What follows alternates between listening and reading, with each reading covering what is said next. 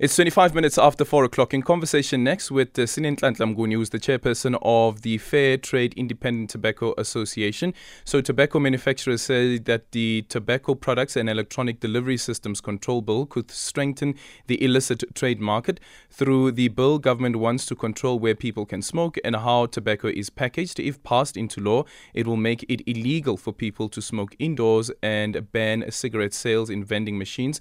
Tobacco manufacturers say while they welcome the bill, it needs to be amended because overregulation of the industry will not only cost people their jobs, it will strengthen the black market. Sinenhlanhla Mnguni now joining us on the line. Sinenhlanhla, good afternoon and thank you so much for making time for us. So what is it about the bill that you think that will have a major and a detrimental impact on the industry? Hi, Alton. Thank you for having me on your show once again. Look, I mean, the Act covers quite a number of issues related to our industry. And of course, as I've stated previously, we would have liked to have meaningful engagement with government prior to them, moving forward and implementing the bill in its current format. If you look at, for instance, the ban on the display of cigarettes and other tobacco-related products, it presents quite a number of challenges in South Africa where we have quite a big informal sector. So, for instance, hawkers at taxi ranks that sell cigarettes and other tobacco products, how do you deal with issues of that nature? Because now they won't be able to display their products, and how do they then attract their customer base? Of course, we understand that the Act is geared towards eliminating as much as possible the consumption of tobacco and tobacco products, but we have to be realistic and understand that it, of course, is a big contributor to the livelihoods of many in the country and to the fiscus at large. So, I mean, that's just one. But there are many others. I mean, we have to factor in the fact that many businesses will be affected by the extended, for instance, ban on indoor smoking, where it looks like a bill in its current format will ban all forms of indoor smoking. So certain restaurants and lounges won't be able to have smoking sections indoors. So, it goes more towards the engagement around the implementation of this purported Act. Yeah.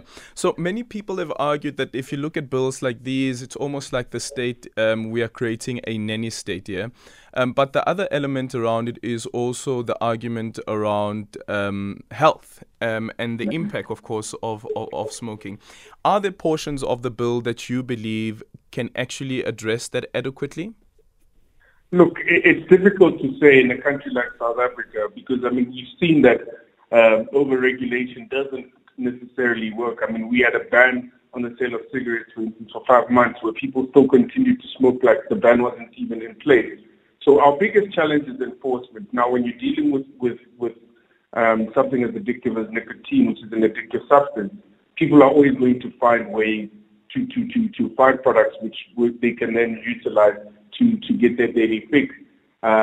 You look at the fact that government seeks to implement plain packaging, which is, of course, then the depictive pictures which will highlight the health issues related to smoking. And I'm not too sure whether there is evidence that it deters people from smoking.